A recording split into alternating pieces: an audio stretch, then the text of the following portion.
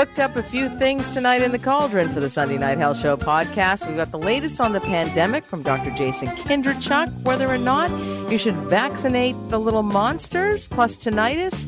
And Dr. June stirs up some advice on the 7 must-have beneath the sheets conversations between you and your spouse. The Sunday Night Health Show podcast starts now. And now, Maureen's Health Headline. He's an associate professor at the College of Medicine and Allied Health Sciences at the University of Sierra Leone. Dr. Kindrachuk's research focuses on circulation, transmission, and pathogenesis of emerging viruses that pose the greatest threat to global human and animal health. And we are in a pandemic right now. Dr. Kindrachuk joins me on the line. Good evening, Dr. Kindrachuk. Good evening, Maureen. Week upon week upon week, the second Halloween now. We are in a pandemic. Things are a little bit different this Halloween than last Halloween. We're hearing people speaking in retrospect that they put out a bucket of candy last year and had people come to it with a little hand sanitizer. This year, people are wearing masks, maybe greeting some of these little goblins at the door. But nonetheless, this pandemic, COVID, what we're learning changes, what we're doing changes. And the National Advisory Committee on Immunization came out this week. What are the most poignant points of their message? Yeah, I think there's a few things, right? I mean, the first being that certainly there's an appreciation that we do see certainly signals of immune waning in older populations. And this is something that we've been concerned about for a while. How quickly that happens, I think is still certainly up for some debate based on the intervals of dosing that we've used in Canada. But I think with Delta, what we want to ensure is that people are protected. So you're seeing a move to getting people that live either, in congregate settings or those that are in higher age groups, getting third doses out to those individuals. And on top of that, certainly for Indigenous communities, so whether First Nations or Inuit or Métis, we are seeing a push for third doses.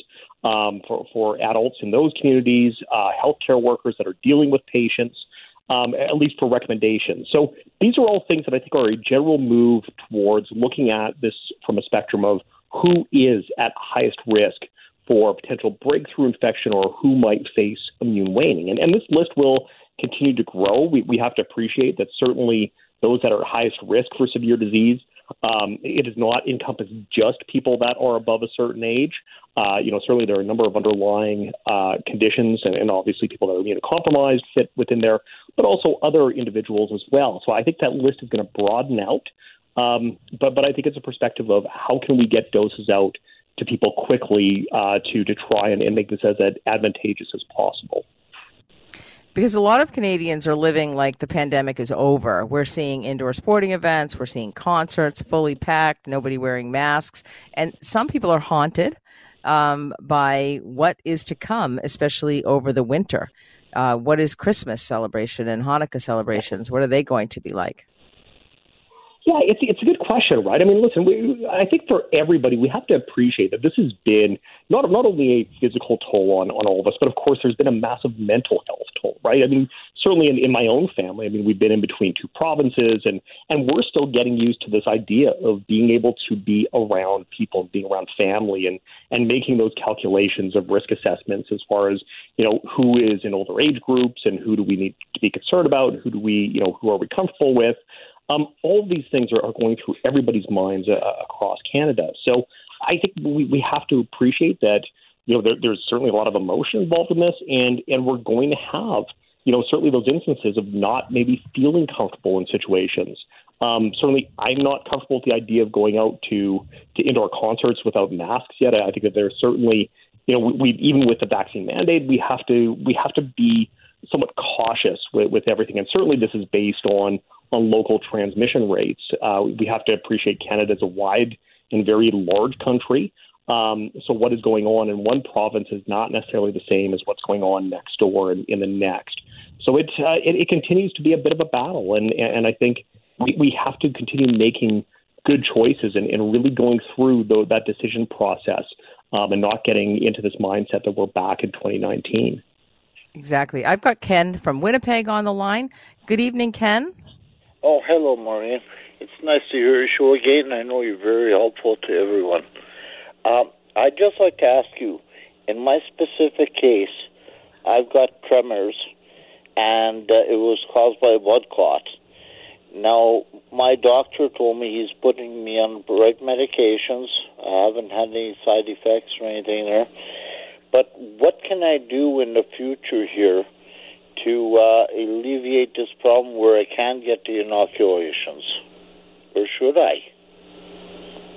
That's probably a conversation that you should have with your doctor, because it's difficult to, provide a diagnosis over the airwaves, but because we may not have all the information. But so are you curious? Are you wondering if you should get the vaccination or not? Are you talking about the third shot, or yes? I haven't had anything except the only flu shot I've had in Manitoba. You've had the flu shot, but you haven't had. Dr. Kinderchuk, do you want to weigh in on? My biggest thing, I mean, Maureen, you hit the nail on the head. Right? Listen, I'm just a PhD virologist, so I can't provide any medical information. Certainly talk to your health practitioner. The other aspect is, of course, you have options as far as non-pharmaceutical interventions to continue to use. And I think certainly, being here in Manitoba, the position in Winnipeg is certainly different than either the southern health region or even the northern health region. But we have to appreciate that we are not dealing with zero COVID in Winnipeg. It's still certainly in different communities, even though it's not transmitting that broadly. So continue to take those precautions and please reach out to your healthcare practitioner. Okay, so what you're basically telling me now, as long as I wear my proper mask, which I do everywhere I go, and I wear the latex gloves, and I sanitize. Don't be around anybody who's sick either. Yeah. And a lot of it is about this idea of ventilation in closed settings, right? So masks are helpful, but they're not 100%, protective in terms of being a barrier. Same thing with hygiene. So it's about the additive effect. And certainly in your position with not being vaccinated, you want to be as cautious as possible. Yes. And you want to maintain that physical distance also, and not go to indoor restaurants. They're finding a lot of transmission for people who are eating it in indoor restaurants. But I've noticed that they're closing up some of the outdoor restaurants in certain cities, again, going along with a lot of people thinking that this is over. And I think it's far from over myself. I think we've made great strides, but I think it's far from over. I tend to agree with you. I am very cautious about this. Caution is the best thing as prevention. Yep. You don't want to go the other way, because I don't want to end up in a hospital. Yeah, absolutely. And definitely have a conversation with your primary care doctor, your healthcare practitioner, because there are very few restrictions on the medical restrictions on the vaccine. So it's a very important conversation to have, and I'd encourage you to do that. One more thing I'll let you know before I leave you. I know you're very busy. The kids are coming out of high school. They're not wearing masks. Apparently they're supposed to wear masks in school, but they're walking down the streets and they are gathering in front of restaurants and places. There's less transmissibility outdoors. And you know what? It's very hard to, I've seen that myself. It's very difficult to get high school students to do anything, let alone wear a mask. Now, Dr. Kinderchuk, I know that you have younger children, so you may not appreciate the teenager, the adolescent. I remember my teenage years, so I certainly know where you're coming from, Maureen. I was a good witch always. Okay, well, I won't go there. But no, that's what I did. I put out the Halloween trees tonight, and I told them safe to go for this distance. And I was sitting in my garage while they were helping themselves with the treats. And that's they nice. Crossed the line to go to their house. And I says, masks are required. I don't know why none of them had masks over their costumes. Yeah, I know. It's not easy, and everybody makes their own decisions based on time of life and beliefs and all sorts of things. But Ken, I really appreciate your call. Thank you so much. You as well. You have a great night, Maureen. You guys are doing a great job. Remember that. Welcome back to the Sunday Night Health Show. Maureen McGrath hosting this program. My guest is Dr. Jason Kindrachuk. You've heard his voice on the program before. Thanks so much for staying on the line, Dr. Kindrachuk. Absolutely. We were talking about adolescence, and basically I always say anyone who can raise teenage boys can do anything. And if you can raise teenage girls, oh my gosh, superstar. But let's get back down the ages a little bit. Age 5 to 11, the Angels. The FDA on Friday authorized the use of Pfizer and BioNTech's COVID-19 vaccine for children in this age category. And this will make shots available to 28 million children in the U.S. And ultimately in Canada. What are your initial thoughts on vaccinating 5 to 11-year-olds? Yeah, listen, obviously I'm biased, right? I mean, I think that I've been, kind of talking about this idea for a long time, as have many, many others, that, while we seem to consider that kids are, somewhat, immune and refractory from being infected by this virus, the reality is that they're not. Certainly, looking at data from Saskatchewan from today, and really that's, been leapfrogged from other regions, certainly around Canada, there was a third of the cases that were announced today were in kids under the age of 12. Not all those kids ended up hospitalized or having severe disease. We certainly know that age group has lower frequencies of severe disease, but they get sick. And certainly when we looked at, last week, the FDA having their advisory committee meeting and agreeing to the authorization and now pushing it on to CDC for this week, part of the argument for this was based on the fact that hospitalizations amongst kids actually have been a concern in the U.S. And certainly when you look at it as compared to influenza, the data actually is pretty striking. We can't get lost in this feeling that COVID is innocuous in kids. It certainly is anything but. So I'm certainly happy to see it moving forward. I understand many parents, I think, resignation at this point to wait, to want to see additional data. I think that everybody wants to ensure that kids are safe. But hopefully with the data that comes out and the authorizations, and certainly the meticulous overviews that the different agencies do, that we will get people that feel comfortable with getting their kids vaccinated. Oh, absolutely. I think there's going to be a lot of reluctance. And in fact, if you are one of those reluctant parents to vaccinate one of your little goblins, give us a call. The number to call is 1-877-399-98. That's 1-877-399-9898. One of the most heart-wrenching things for a parent is when their child is sick, and to think that this could be preventable. I mean, this is a disease that has been politicized. There's been so much misinformation online about it. There's misinformation that we have all been microchipped. And so parents who firmly believe that, I mean, there are people who absolutely believe this. They're not going to want to inoculate their children because they're going to be thinking that their child is being microchipped. Yeah, and I think there's still a feeling, too, that, people have, kind of been built up on this feeling that kids were essentially immune to this disease. And yes, a lot of kids have done very well. They haven't ended up in the hospital, which is great. But a lot of kids have. And, certainly looking at the U.S., between, 5 to 11-year-olds, looking at the data right now, there's 8,600 hospitalizations and 143 deaths within that age group. And then if you look at 0 to 18, it's been, 650 plus deaths in the U.S. so far. So it's not insignificant. And I think that's something we need to consider, is that this is now a vaccine-preventable disease.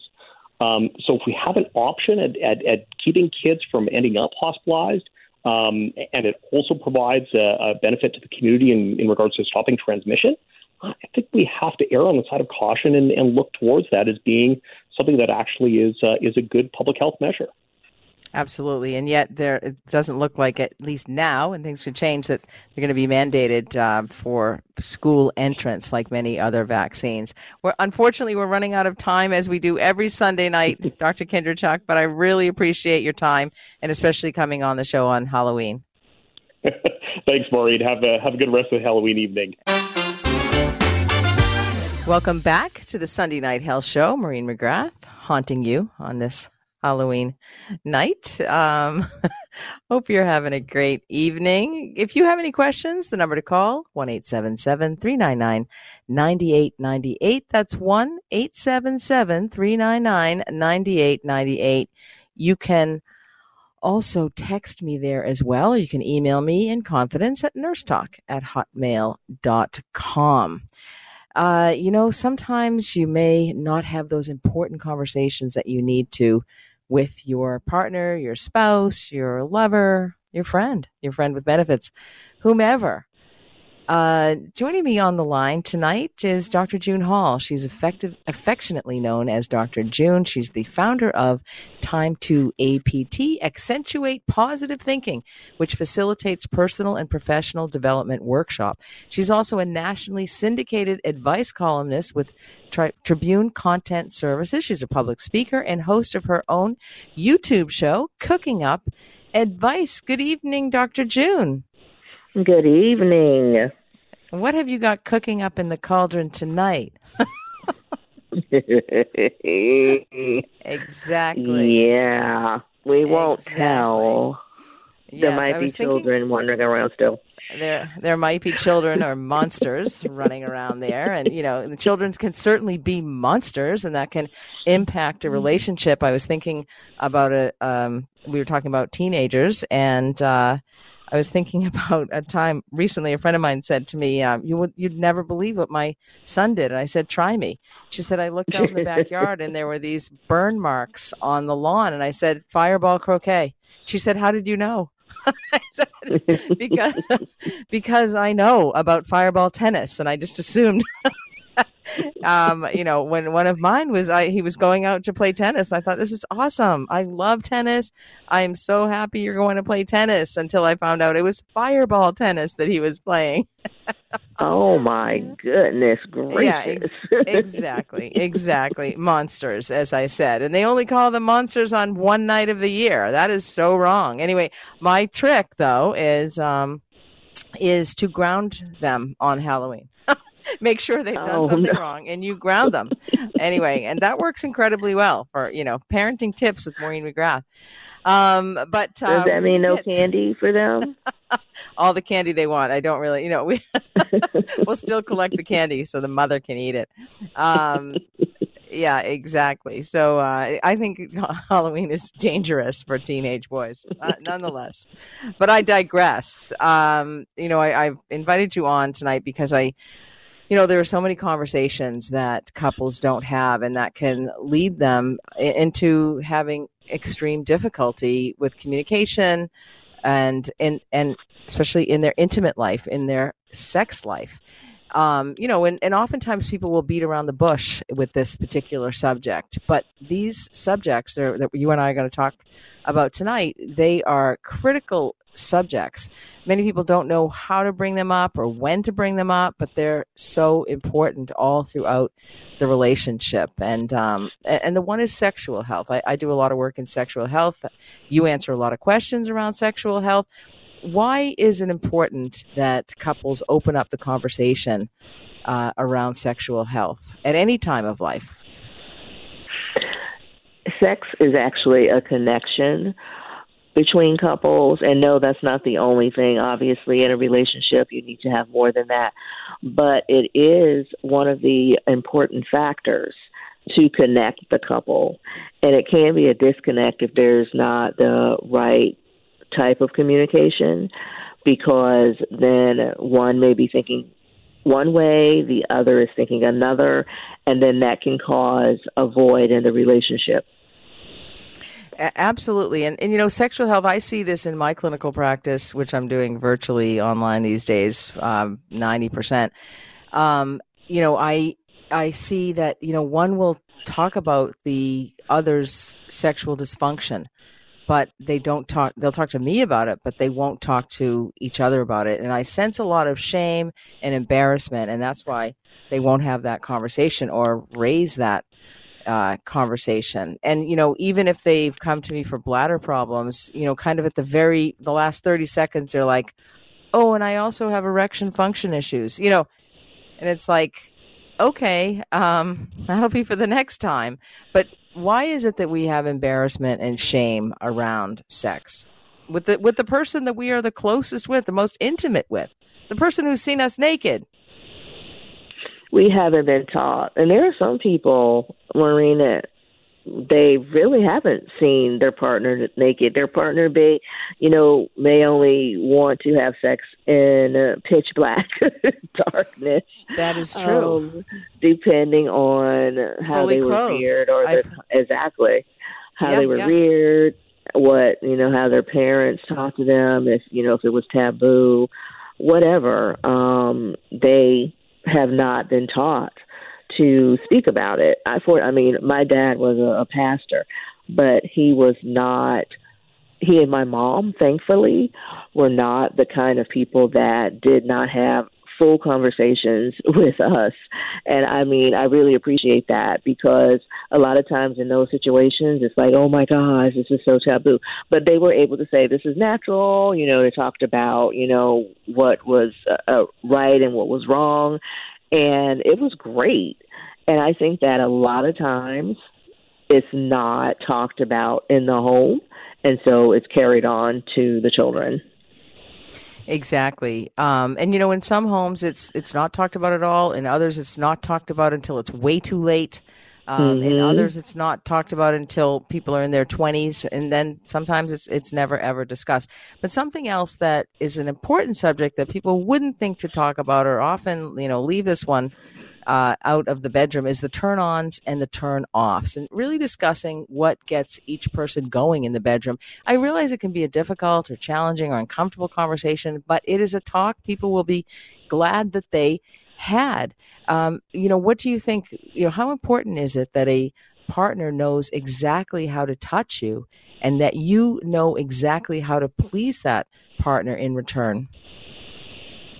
You have to make it fun.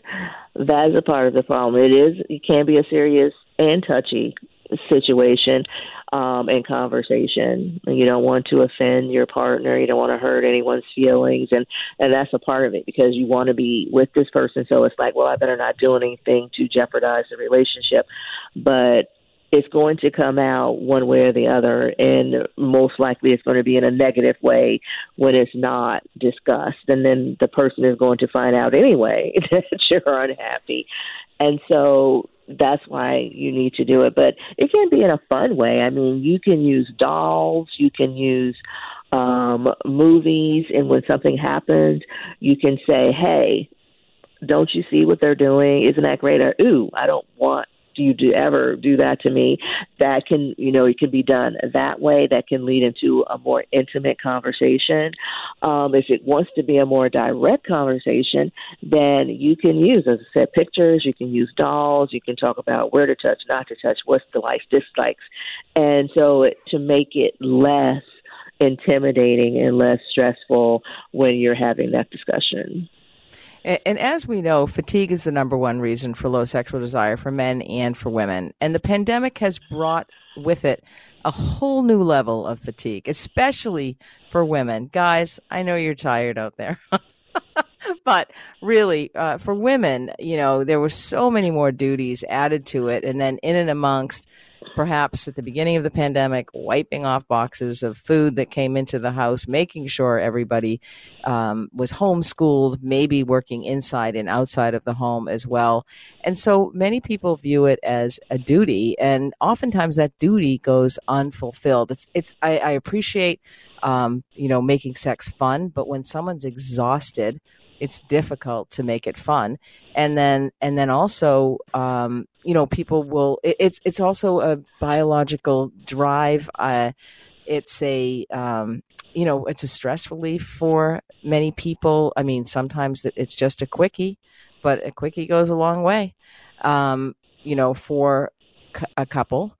But it can be a very much a source of tension for couples. Have you seen, or people asking you different questions given the pandemic? Are you seeing a change, or less tolerance, or more frustration? What questions are you being asked these days?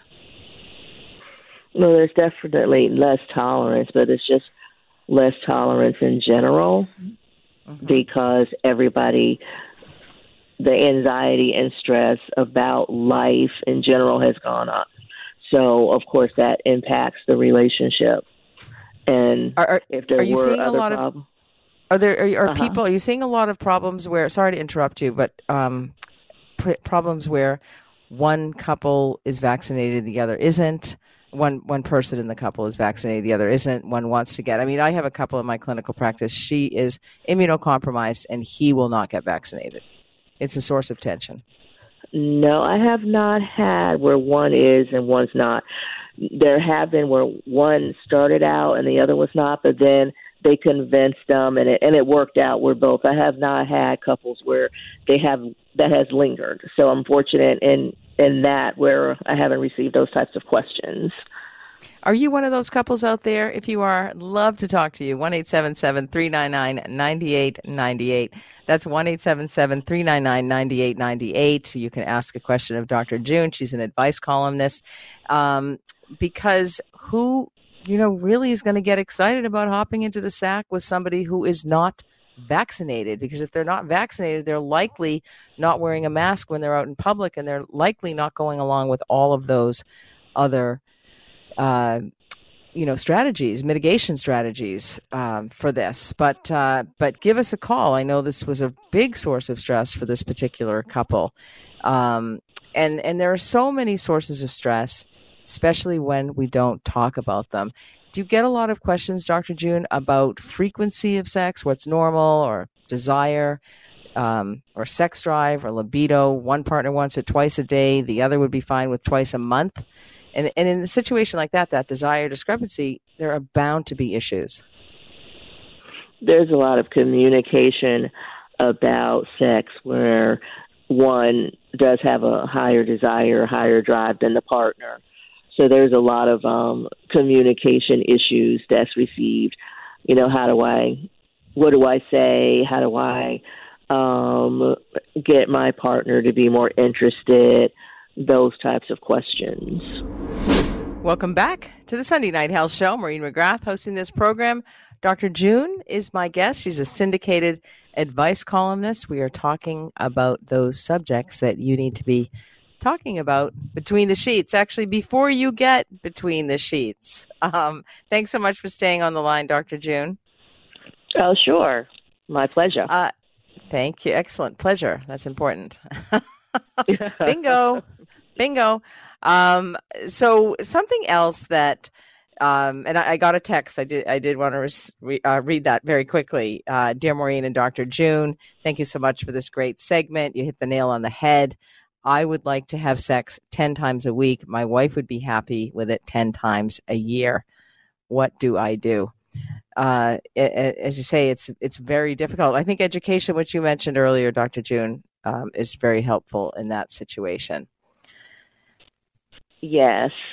Well, there's a question that needs to be asked, and I don't know if he's ever talked to his wife about it, but why is it that she wants to have sex so infrequently?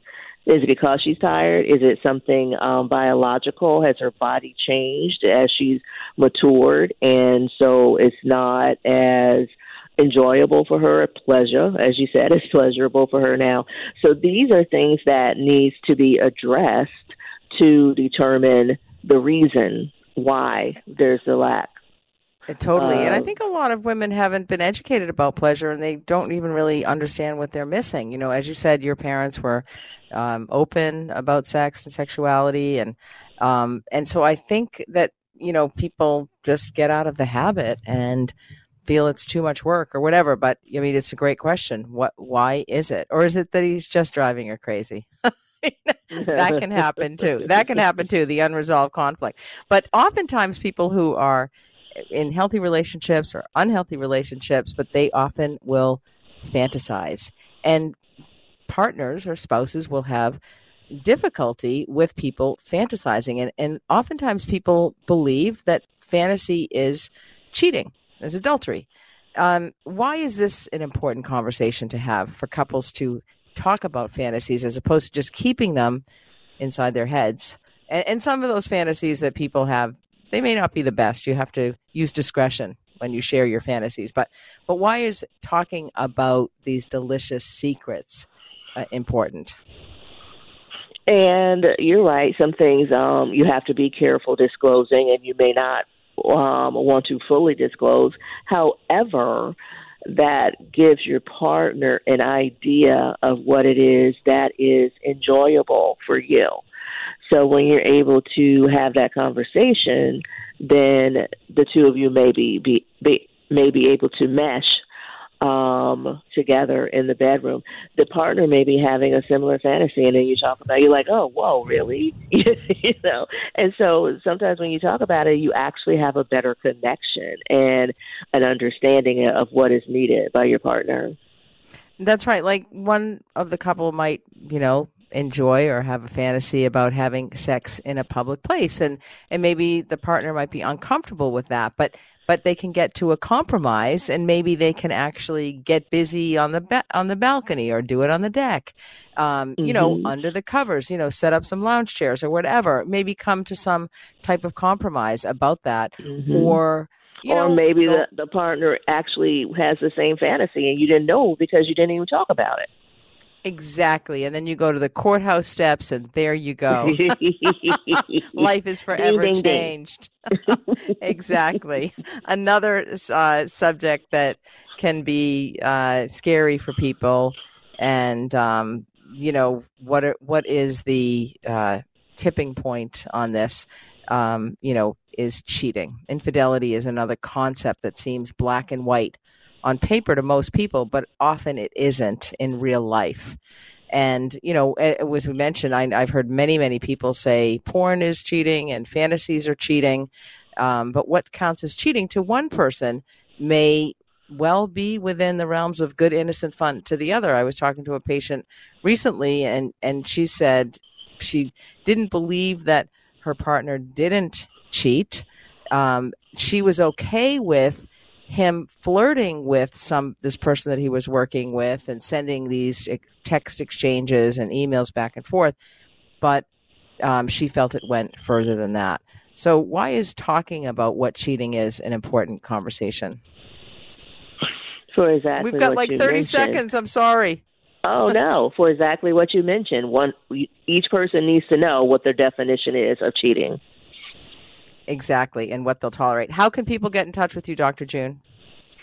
They can go to my website, drjunehall.com, or they can go to my YouTube, Cooking Up Advice. You got questions? She's got answers. The nurse is in for Nurse Talk. And sometimes it's about the health of marriages and relationships. Joining me on the line is family therapist Dr. Mark Smith. We're going to decipher the little video clip that I saw today. Good evening, Mark. How are you? I'm well, Maureen. Yourself? Happy Halloween. Thank you so much. Yes, one of my favorite holidays. Not. No, I love all the decorations. Love that. It's been people just getting more and more creative, and the sizes of the monsters and goblins are so much bigger, like gigantic pumpkins. Everyone's trying to outdo each other. Anyway, you've got to do something in a pandemic. So let's focus on Halloween. So I've asked you to come on. Thank you so much for coming on the show tonight. I know you do tremendous work with families and couples, and we talked. Was it last week? Just last week that That's we talked right. about Alec Baldwin, the tragedy that occurred on the film set Rust, and which ended in the death of Helena Hutchins, because Alec Baldwin accidentally pulled the trigger of a loaded gun that he thought was cold, and it was hot. And he's been hiding out, if you will, or trying to get some rest, get away from people. We know he's had issues with the paparazzi in the past. It's well documented, well known. But I was struck by his treatment of his wife, Hilaria, who is there supporting him, who is, the paparazzi has reported, the media has reported that he's relying on his wife and children, and they went away to Vermont to, to maybe just be alone, hopefully get away. But of course, the paparazzi follows him. And, I cannot even imagine what he is going through. I cannot even imagine how one can carry on. It would just be so horrific. He described her as his friend. And I understand that relationship between a producer and a director of photography and the director as well. And, he talked about them going out for dinner and she was his friend. And I mean, it's just so, and his children just must be devastated. I mean, it's a horrific situation. It is, yeah. And in and amongst all of this, of course, he's talking to the paparazzi because he thinks if he gives them something, he's not allowed to speak about the case, but if he gives them something, maybe they will leave him alone. Yeah. And I don't know if the listeners out there saw that piece, but Google it and see. But we've talked about how people treat their spouses, and a couple of weeks ago I talked about this guy who just when I stayed at a stop sign too long, and he just laid on the horn and passed me, and he was giving me the finger and all of that. And I just my comment was, can you imagine if you were married to that guy? And a few people wrote in and said, your comment hit home with me because I've been that guy. Yeah. And I'm sure, and it was nuanced today, but Hilaria, who was supporting him, tried to interrupt, and he treated her like she was not his wife. I felt like he treated her not like somebody he respected or loved or cared for. And that's when people have these anger issues and control issues, that they have no boundaries. I think I was a little bit more struck by it. Mark, you and I discussed it before the show. I was a little bit more struck by that than you were. But what are your thoughts on? Have I now that I have really lambasted the guy? I mean, I think that there's obviously a history there with Alec Baldwin in terms of the ways he's treated former wives and the ways he's treated his daughter. And, there's a certain kind of controlling aspect and an entitlement aspect. And that comes through to some degree, albeit, as you've already referenced, both of these people are under a tremendous amount of stress. I would suggest that he's experiencing some PTSD, having not only been on the set, but the one who had the weapon in his hand. And so in some ways, there's a lot of restraint being shown. I mean, also, I guess the pressure of being a producer of the movie and potentially responsible for what happened to some degree or other. So there's a lot of layers to this. But I agree, there is this very interesting interaction between the two of them. And I can only imagine the conversations that go on between them, talking about other people on the set or on the production team or about the investigation. And there's a lot of talking about third parties and doing that kind of emotional triangle thing. And I see an aspect of this where he's trying to control the narrative and where she wants to jump in and he kind of shuts her down. That's, I think, the piece you're responding to. And absolutely. That lack of control on his part, that lack of, that he doesn't actually show deference for his wife, that it's and you've used a great word that I think actually is applies in this situation when couples, whether it's a woman who treats her male partner this way or a female who treats her female partner, a male treats his male partner, male treats female, whatever, female to male, it doesn't matter. It knows no bounds. But I just think that there is entitlement here. It's all about them. The rules aren't made for those people, and they lack that ability to actually be in control, if you will. And now the public, myself included, has seen this, and I think, was anyone else struck by this like I was? Like, I thought he was terrible to her. He's been to anger management. He's been, he's been charged. He's been arrested, and he treats this lovely woman, this lovely wife, this way. And I mean, I would see it somewhat differently because I think that given his personality and previous stories, it could have been a much more dramatic, albeit there is an undertone where, he doesn't have to say very much to kind of, it's like calling her to attention, like, let me talk to this and, shutting her down. But she's also revved up. She's revved up about the reporters. She gets very upset when the reporter doesn't know how to pronounce Helena's name, or stumbles on that, and they both kind of jumped on the reporter, and I think it was an indication of just how agitated they were, having been chased down by these reporters as they were trying to get some refuge and a bit of time away in Vermont to get away from the intensity of it all. And I can imagine there might have been some fighting in the car prior to stopping to spend 3 minutes talking to the reporters just to get them off their back. I mean, that kind of thing happens in a lot of couples where one shuts the other one down publicly. Yeah. You know, I mean, to be honest with you, I'd have walked away. I don't care what he did. I would have been like out of there so fast, like, but as you've intimated, I'm sure that's a normal part of their relationship where he dominates. She kind of dances around and, you know, tries to find her a safe place within that. So I think they've done that dance many times where he's probably just shut her down and she's submitted. So yeah, until she won't. No, until she won't any longer. Yeah. Like a lot of women, you know, I find a lot of, I shouldn't say just women, but people are in this situation, and they have been embarrassed. I've had couples who, you know, married for 20, 25, 30 years. And, you know, they just said, I couldn't take it anymore. I couldn't take the humiliation at dinner parties. I couldn't take the embarrassment. I couldn't take the spouse, whomever, putting me down in front of other people. I couldn't take it anymore. And it was about the spouse, you know, the partner, not feeling good about themselves. They want to put other people down when they do that.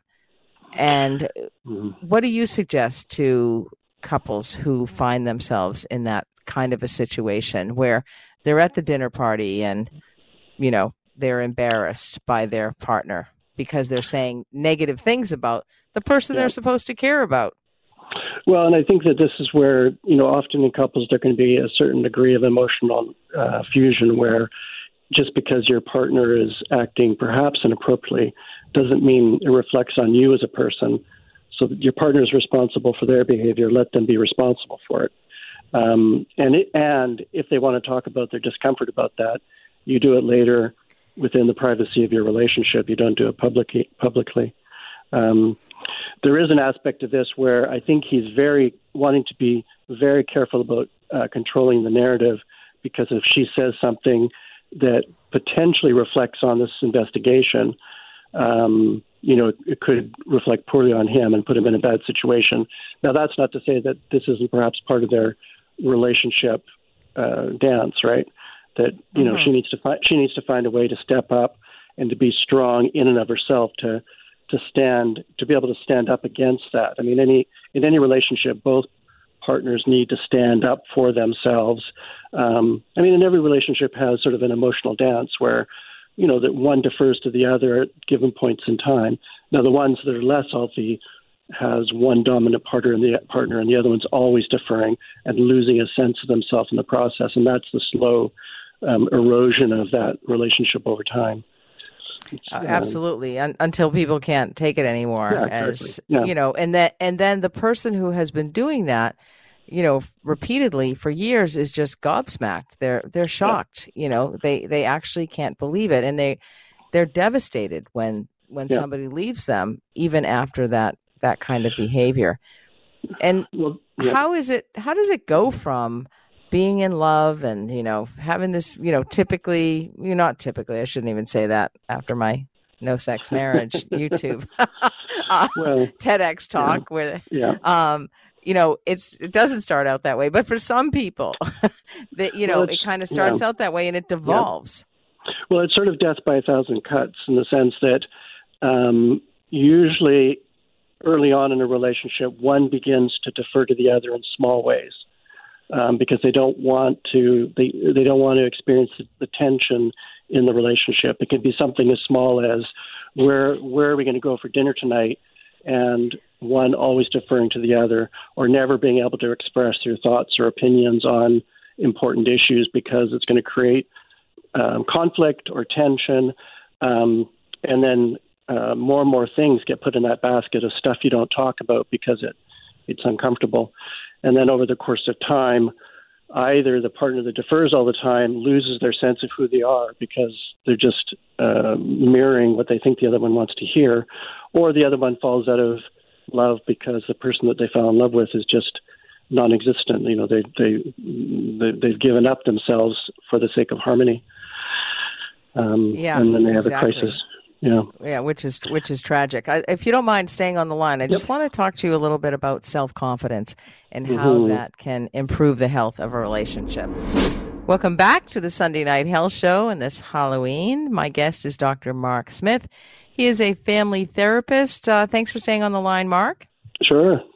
Now, I gather from your website that your visits are virtual these days, pretty much. Are you starting to see patients in the office again? I am not at this time. I would prefer not to be sitting in a room. I just don't know if I'm ready to get back in the office. The virtual has been working pretty well for me.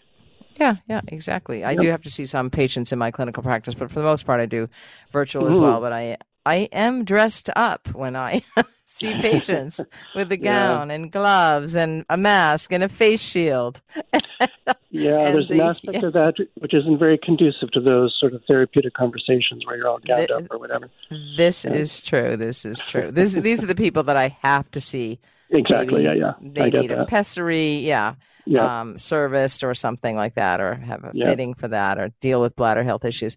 But anyway, we're talking about self-confidence and how important, because it seems to me that a lot of these people who have these anger management issues, and Alec Baldwin has gone to anger management school, and as have a lot of people gone to, but it doesn't seem to help them very much. But it seems to me that they come off as that better than everybody else, but they actually lack that self-confidence. So how important is self-confidence, and to be with somebody who has confidence?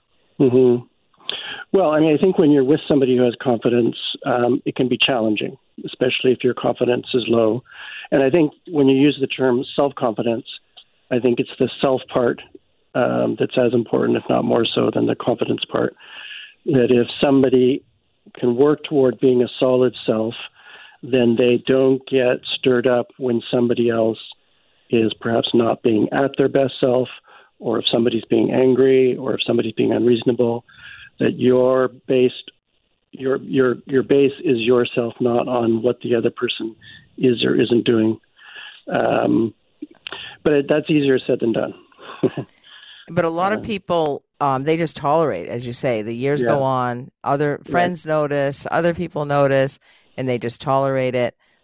They tolerate, a lot of behavior, a lot of other behaviors too. But so right now, it's just that cutting, insulting, to embarrass them in front of other people. That it's a bit of a slow boil, right? That if somebody was treated so poorly at the beginning of a relationship, they probably would not stay in it very long. And so in the beginning, in these honeymoon periods, often both, there are some that are off the rails, but, often both people are on their best behavior because they're trying to engage the other person in a relationship.